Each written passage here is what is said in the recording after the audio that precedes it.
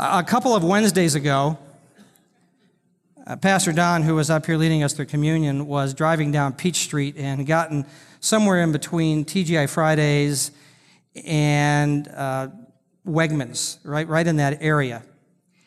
And the traffic began to back up, which is not unusual for Peach Street, but that was kind of an unusual place. And so finally he was able to swing around. As he began to pass slowly, he recognized that there was a black SUV in the right lane that was stopped. There was a driver in the driver's seat. His window was down, and there was another man standing outside the driver's window, reaching in and punching him. And finally the guy finished. Pastor Don said he watched this happen, and the guy finally finished. The puncher finished, and he began to leave, and the punchee came out of the car, out of the SUV.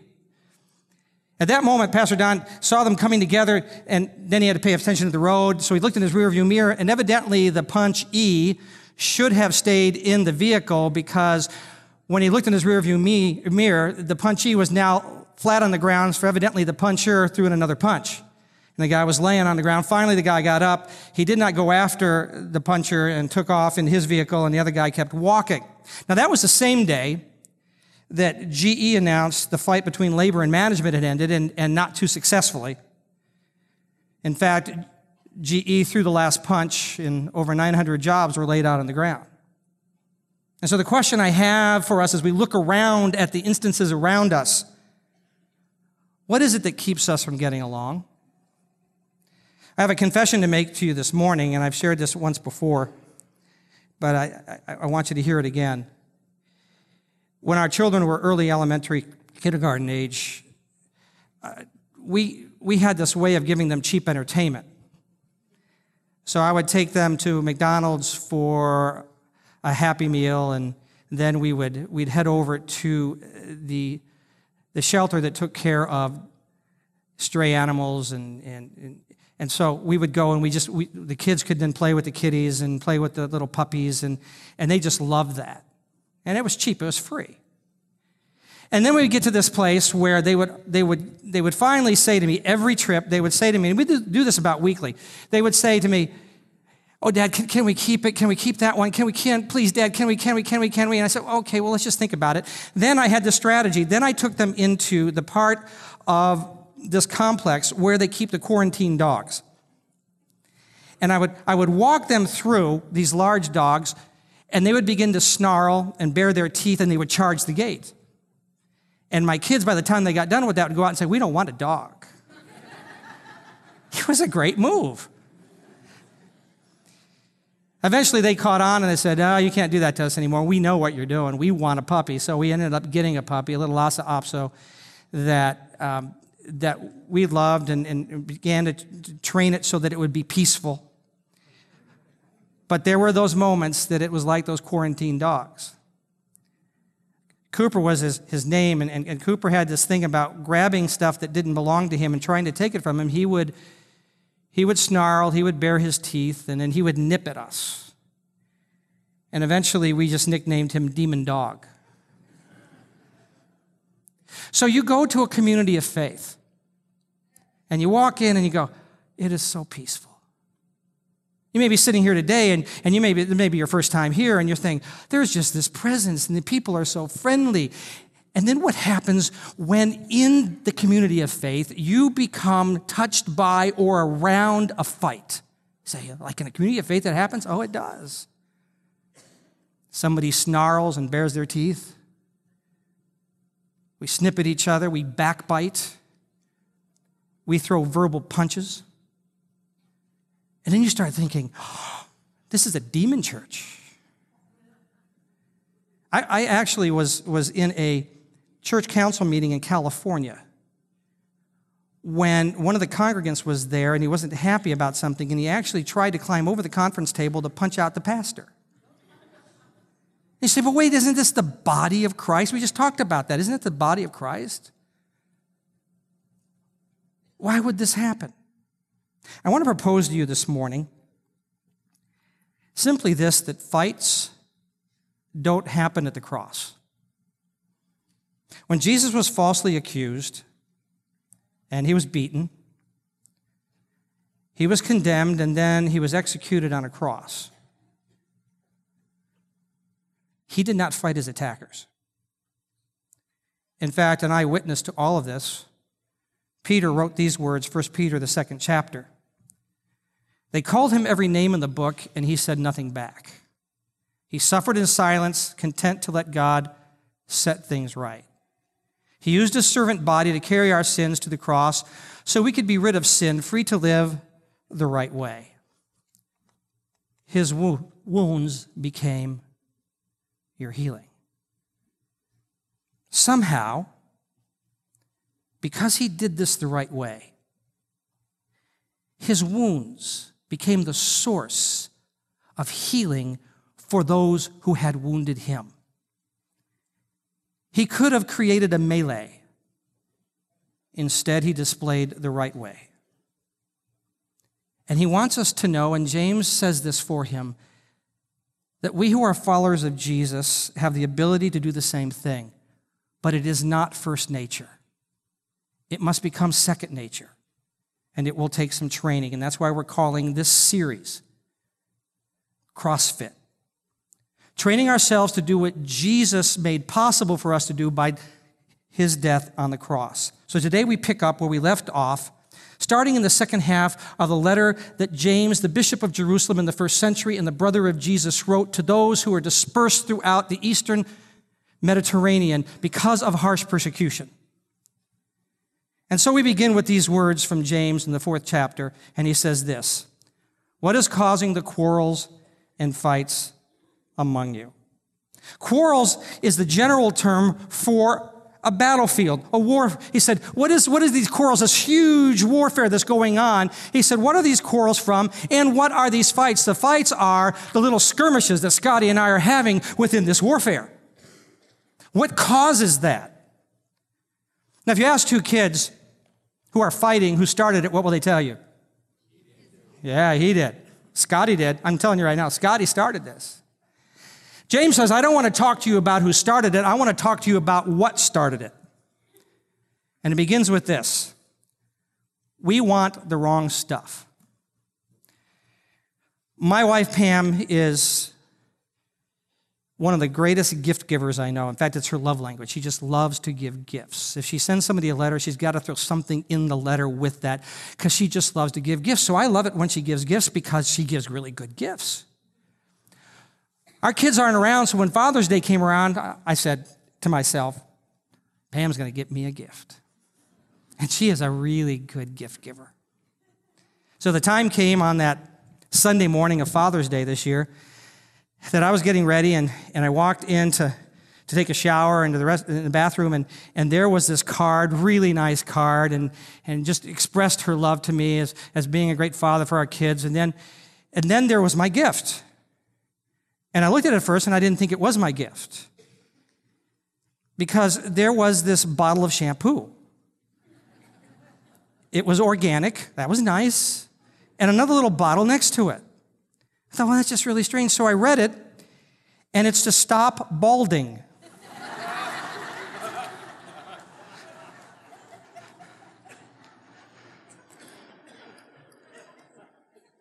I thought she was kidding, but there were no other gifts, and that's what was there. And so in my mind, in my selfishness, because she gives out of love, I'm thinking, today, fathers across this city are getting Blu-ray players, stuff for their barbecue, cologne. I get something so she doesn't have to look at my bald spot anymore. She looked at me, and I couldn't hide it. She said, oh, you don't like it? No. What causes quarrels?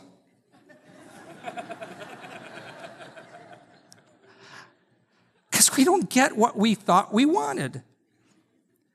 And James explains it. He says this: don't they come from the evil desires at war within you? James used the word desires or the word pleasures, which is where we get our word hedonism. If you are a hedonist, it means that your chief goal in life is to wage this bitter campaign to get your desires, what it is that you want. And as a result of that, James says it creates 3 very, very negative effects. So he goes on and he says this: you want what you don't have, so you scheme and kill to get it. You are jealous of what others have, but you can't get it, so you fight and wage war to take it away from them. Yet you don't have what you want because you don't ask God for it. So what happens is, it begins in our minds, and we begin to objectify our human obstacle, the person or persons who stand in our way. So I know I'm going to oversimplify this, and if you're GE Union or GE Management, please forgive me, because I know you're going to say, well, wait, there's more to it, but I'm just going to simplify this. So GE Management says, we just want better production because we've looked at what the future is going to be, and there's not going to be as many people wanting locomotives, and so we've got to get better production, and that's why we're doing what we're doing. And GE Union saying, yeah, but we gave you incredible profits last year. You should be sharing those profits with us. And so there's these views. And what we do when we get into these situations is we begin to kill others in our minds. We kill their opinions. We look at the union and say, no, you just want to be lazy and get paid more. We look at management and we say, no, you just want us to work harder and pay us less. And we invalidate the other person's opinion in the midst of our battle. In our minds, we're already walking it through. We're already going to self-talk about how I'm going to argue this thing through. And we totally disregard any validity coming from that person who is the obstacle in our path. So we kill their opinions and we kill their value. We say, you got no worth to me.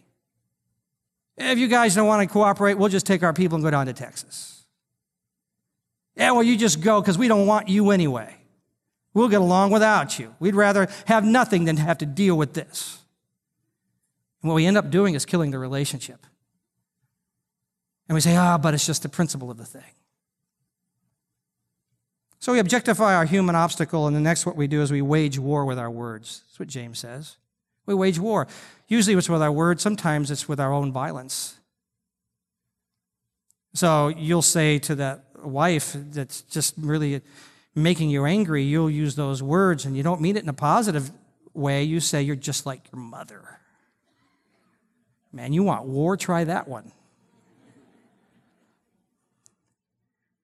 She will say to him, you're good for nothing around. All you do is watch ESPN. Which is not true, because he does do stuff around the house.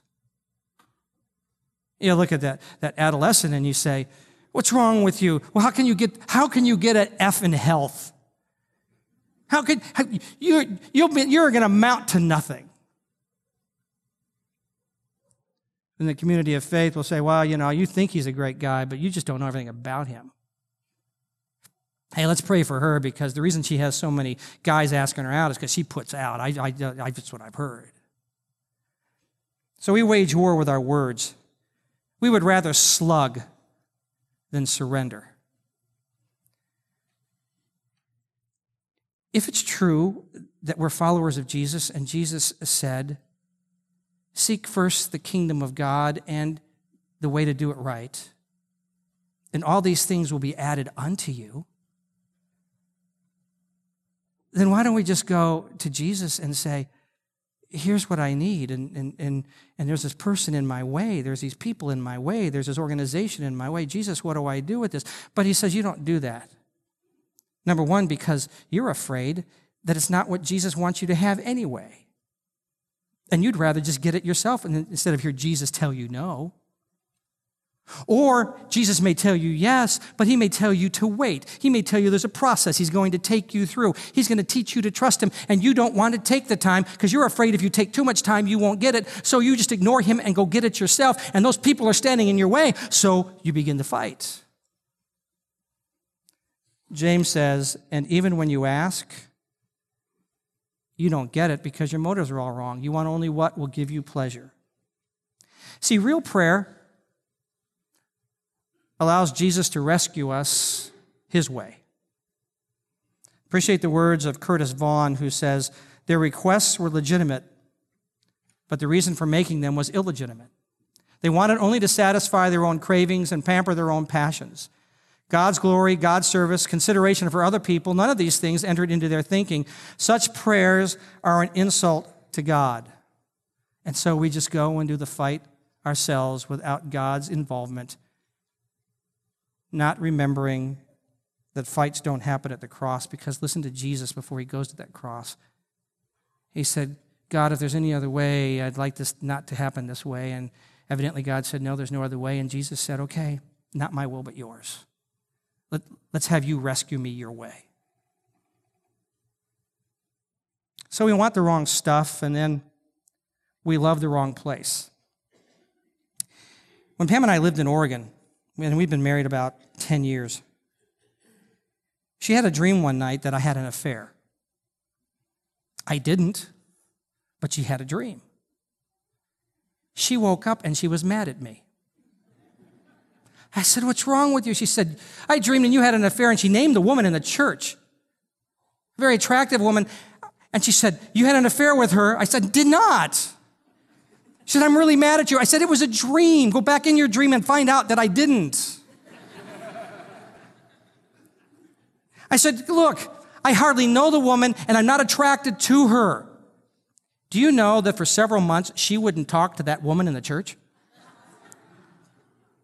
Her emotions had seen that and felt that and identified with it, and she had trouble releasing that emotion because she was ready to protect that relationship and fight for it.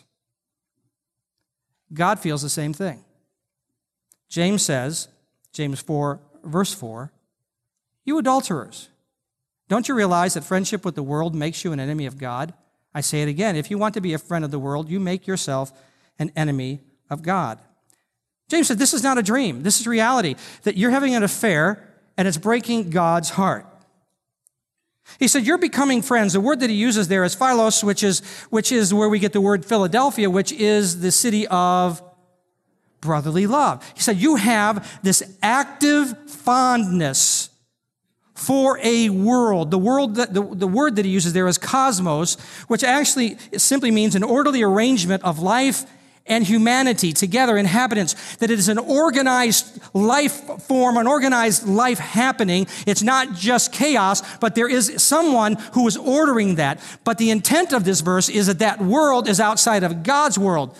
And you can't have a world that is void of any leadership. And if God's not leading, he said, then Satan is leading this cosmos, this culture, and you have an active fondness for it.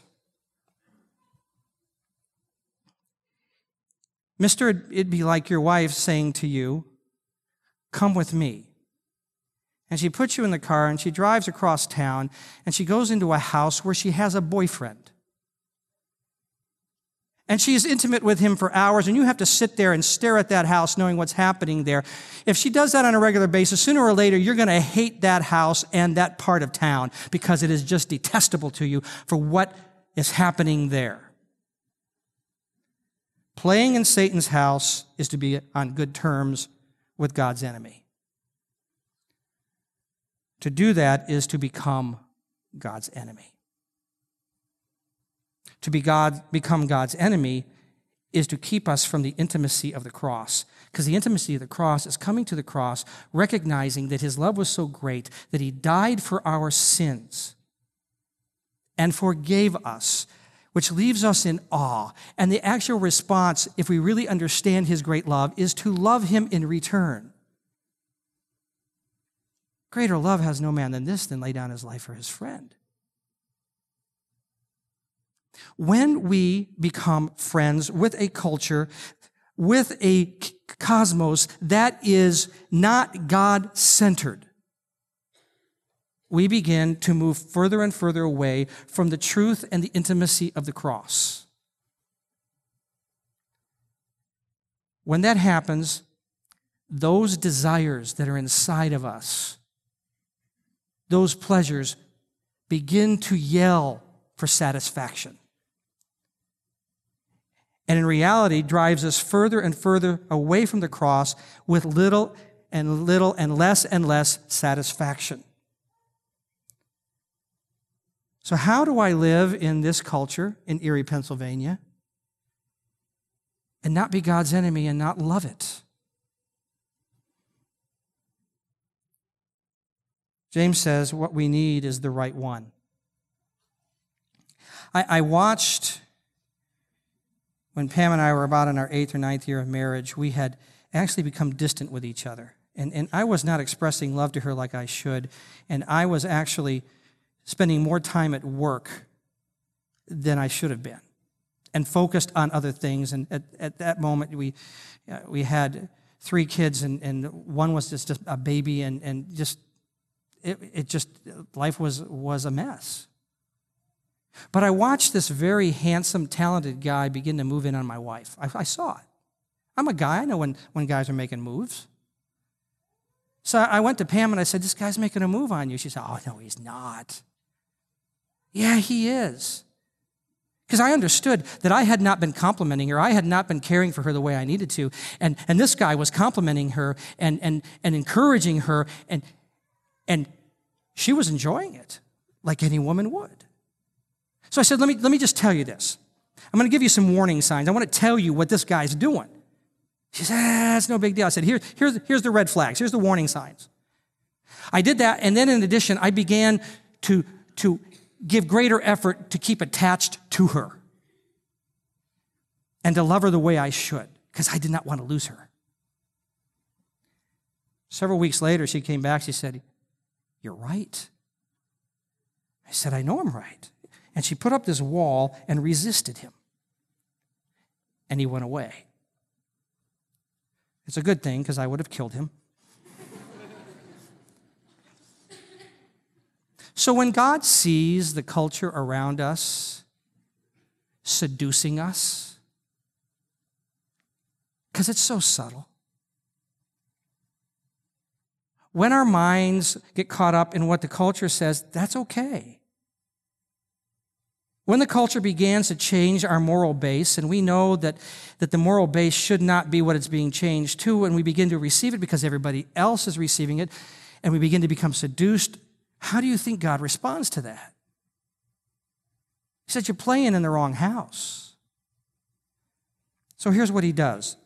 James 4, verse 5 says, what do you think the scriptures mean when they say that the Spirit God has placed within us is filled with envy? He said, I want to tell you what happens, that God has placed His Holy Spirit in you. How many of you are followers of Jesus? Okay, the Holy Spirit is in you, and there's a reason for that. One of the reasons is the Holy Spirit is in you to give you power to resist the seduction. There's this voice, the Holy Spirit, that will speak to you, and you've heard Him. You can't come to Jesus unless you hear the call of God, His Spirit speaking to you, so you've heard it. So, mister, when you are working way too many hours and your family's beginning to suffer, and you hear this voice inside of you, not just your wife telling you, but you know it's true, you're hearing a voice inside of you saying, you're working too much and your family's suffering, that is the Spirit of God saying you're being seduced by whatever this is that makes you want to work more hours. When you're out playing with all the toys you've got and you're ignoring the relationship that you have with God, when you're just having a lot of fun and you're not spending much time thinking about God or talking to God or worshiping where God can reveal Himself, and a voice says to you, hey, you need to be there. You need to study that. You need to read that. You need to turn that TV off and read the scriptures, and yet you keep putting it off. That's the Spirit of God saying to you, you're being seduced by a culture around you telling you that's not important.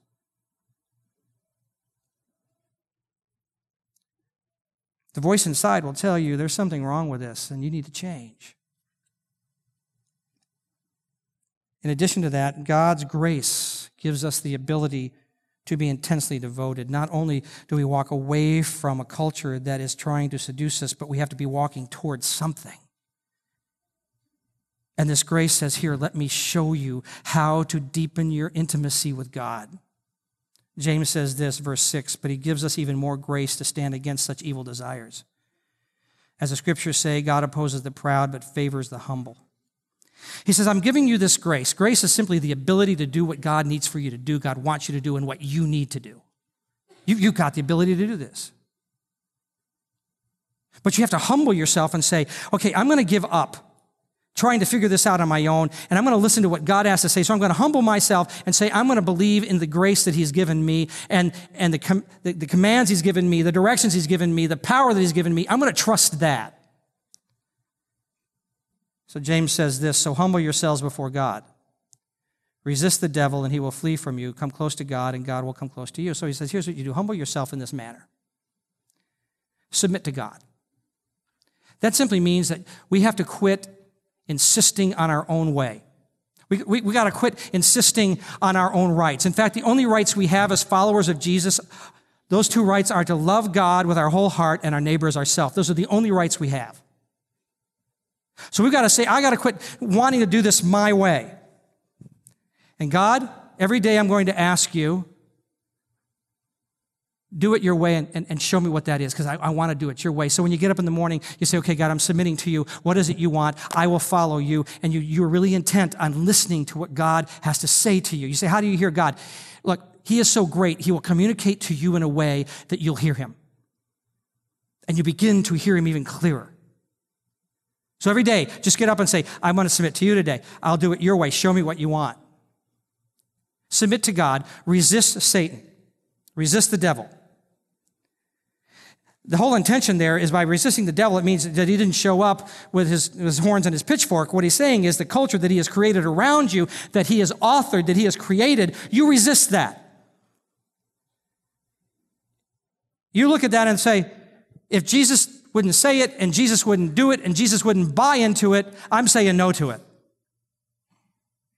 And it's a great test, whatever you're into, whatever relationship you're into. If Jesus wouldn't get in that relationship, if Jesus wouldn't be involved sexually like that in that relationship, if Jesus wouldn't be doing those things, then you've got to say, I can't do that either. And the scripture says, when you are submitting to God and you are resisting this cultural move in your life, Satan will shun you. He'll back off. But you're not done. Then he says, draw near to God. Simply means develop the disciplines necessary in your life so that you can be with God in intimacy. So now let me step on your toes a little bit, as if I haven't already. We've got to have those disciplines that help us be aware of God around us, which includes what you did this morning. You came together for a worship encounter. Scripture says that when we worship God, when we did what we've been doing this morning, he inhabits the praises of his people. Some of you sat here today and you wept, and you're not even sure why you wept, but I'm going to tell you why. Because your Creator showed up and your spirit inside said, that's him. That's the one. And you came home. And you even felt an awareness of his love for you that said, I'll forgive you for the things that have separated us. That's why I find it really difficult for us to be able to resist the culture around us, authored by Satan himself, with only having one worship experience a month. And I know there's a whole lot of things, and I know you're busy, and I know that there's family things, and I know all the stuff. I've raised kids in this culture. I know all the demands, but I'm telling you, and especially you that are the heads of households, you need to lead your families into worship experiences. And doing it once a month is not going to give you an awareness of God. In fact, the more time you spend in worship expressions and experiences, the more you're going to recognize God around you and the stuff that is counterfeit. And if you don't, you're going to have a hard time with not being sucked into something later. You're going to go, how did I get there? So develop the discipline of gathering with the saints and worship together. The early church, we know that the early church, when this first birth, they met every day. And then we know that in the outlying areas, Paul would write and say, now, when you get together on the first day of the week, which was Sunday, in celebration of the resurrection of Jesus on that day, when you get together on Sunday, so every week they got together so that they could withstand the culture around them. Should we do any less? We need to develop the discipline of studying his love letter to us, because the scripture says that it is actually the life breath of God. It helps us recognize reality. It helps us recognize, see, it is the scripture that will help you understand who you are in God. Some of you have such low view of yourself. If you'd read the scriptures, you'd begin to understand as the Spirit of God, who's the author, reveals this truth to you, who you are in Jesus, and you'd become very bold and very confident in who you are. Because you have a whole culture around you that will beat you up, and you have God's word that says, no, I'm going to elevate you. But you're not going to get that if you don't study the word. So that when you have opportunity to study, as far as I'm concerned, it's not one of your options. It is a course that you've got to take. You've got to study that if you're going to follow Jesus. You don't have a choice. One of those disciplines needs to be praying together. When we pray together, that's why we do that before the service in here. We invite people to come at 9:30, then we have anointing with oil as we get closer to the beginning of the 10 o'clock service. We come together because as we pray together, there is an unleashing of a power that pushes back spiritual forces that try to lie to us. And if you're not praying together with some folks, you've left yourself wide open to deception. Also develop the ability to confess. The scripture said if we confess our faults one to another, we will be healed. So you find those people that you can trust, and you talk to them, and they pray with you and say, okay, I'm confessing to you, here's some of my faults. Will you help me work through this? But not only confess your faults to each other, confess to God. Say, God, here's who I am. When I mess up, I'll pray and I'll just say, God, I did it, and you know why I did it, and I shouldn't have done it, but boy, it's difficult not to do it. I want you to know. So teach me how I deal with this. Show me. There is this sense that you get at times, if you're a follower of Jesus, you almost feel guilty inside. And as a kid growing up in a family that really followed Jesus, I'd go to my dad and say, I just feel guilty, but I don't know why. And my dad said, you're probably not guilty of anything at this point, but that is the voice of God calling you to spend time with him. There's just this void there. And so James describes what happens when you go before God and you confess who you are before him and see who he is. He says, here's what happens. James 4:8, wash your hands, you sinners. Purify your hearts, for your loyalty is divided between God and the world. Let there be tears for what you have done. Let there be sorrow and deep grief. Let there be sadness instead of laughter and gloom instead of joy. What happens is that when you spend enough time with God, you begin to see how great he is, and you begin to see how dirty you are. You begin to see attitudes and actions that oh God, I can't believe I did that. And the great thing is that you see it before God and you begin to mourn, you begin to grieve and say, God, I'm so sorry. How could I have done that? How could I have done that to my family? How could I do that to my friends? And God says, yeah, it's there. Now I will forgive you and get you on your way.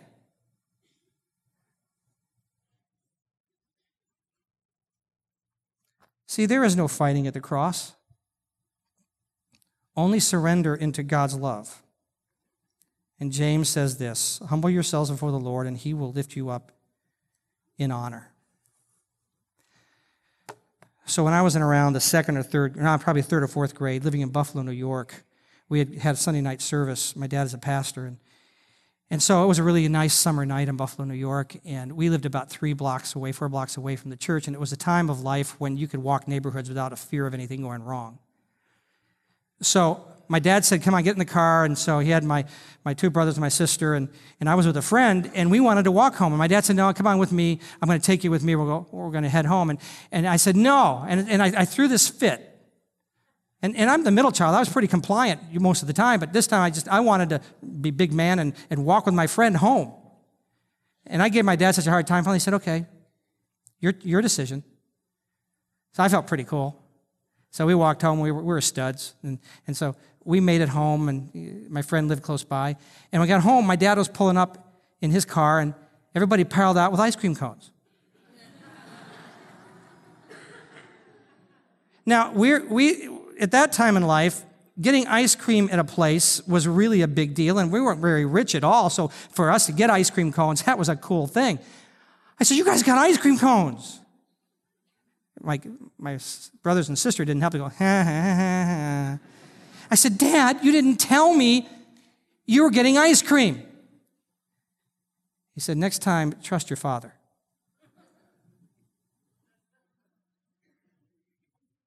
Listen, the good stuff comes out of trusting our Father.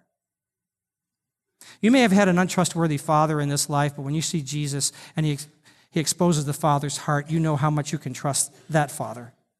And it's time for us to humble ourselves so that when we have an idea and God has an idea, we say, your idea is much better, so you take me home. I'll go with you. Because we'll find that on the way home, he has and wants to elevate us to better plans, to better enjoyments, and a better life. It's what the cross proved, because Jesus humbled himself, and after he died on the cross, which seems like a really wicked way to follow the Father, but he did, the Scripture says, because he humbled himself and obeyed, the Father then elevated him to a name that is above every name, that every knee shall bow and every tongue will confess that he is Lord to the glory of God the Father. There's no fighting at the cross, only elevation. So this morning, I simply ask you, you feel punched out? You feel the intensity of the fight? Let God elevate you back on your feet. It's time to trust him. Would you stand?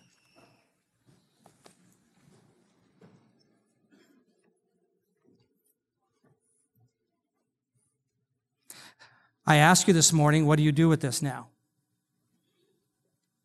Some of you need to submit to God. Some of you need to resist the devil. And all of us need to draw near to God. And it won't happen by first nature. It's only by second nature as we train ourselves to do so. So what will you do this week to accomplish that? So now, may you be aware through this week of the Father's great love for you. And may you recognize through the Holy Spirit the warnings of that which tries to deceive and seduce you. And may you have the discipline to push other things aside so that you can spend intimacy with the Father and discover a love that is beyond measure. We pray this for you. I pray this for you in the name of the Father, the Son, and the Holy Spirit. Amen. God bless you. Have a great week.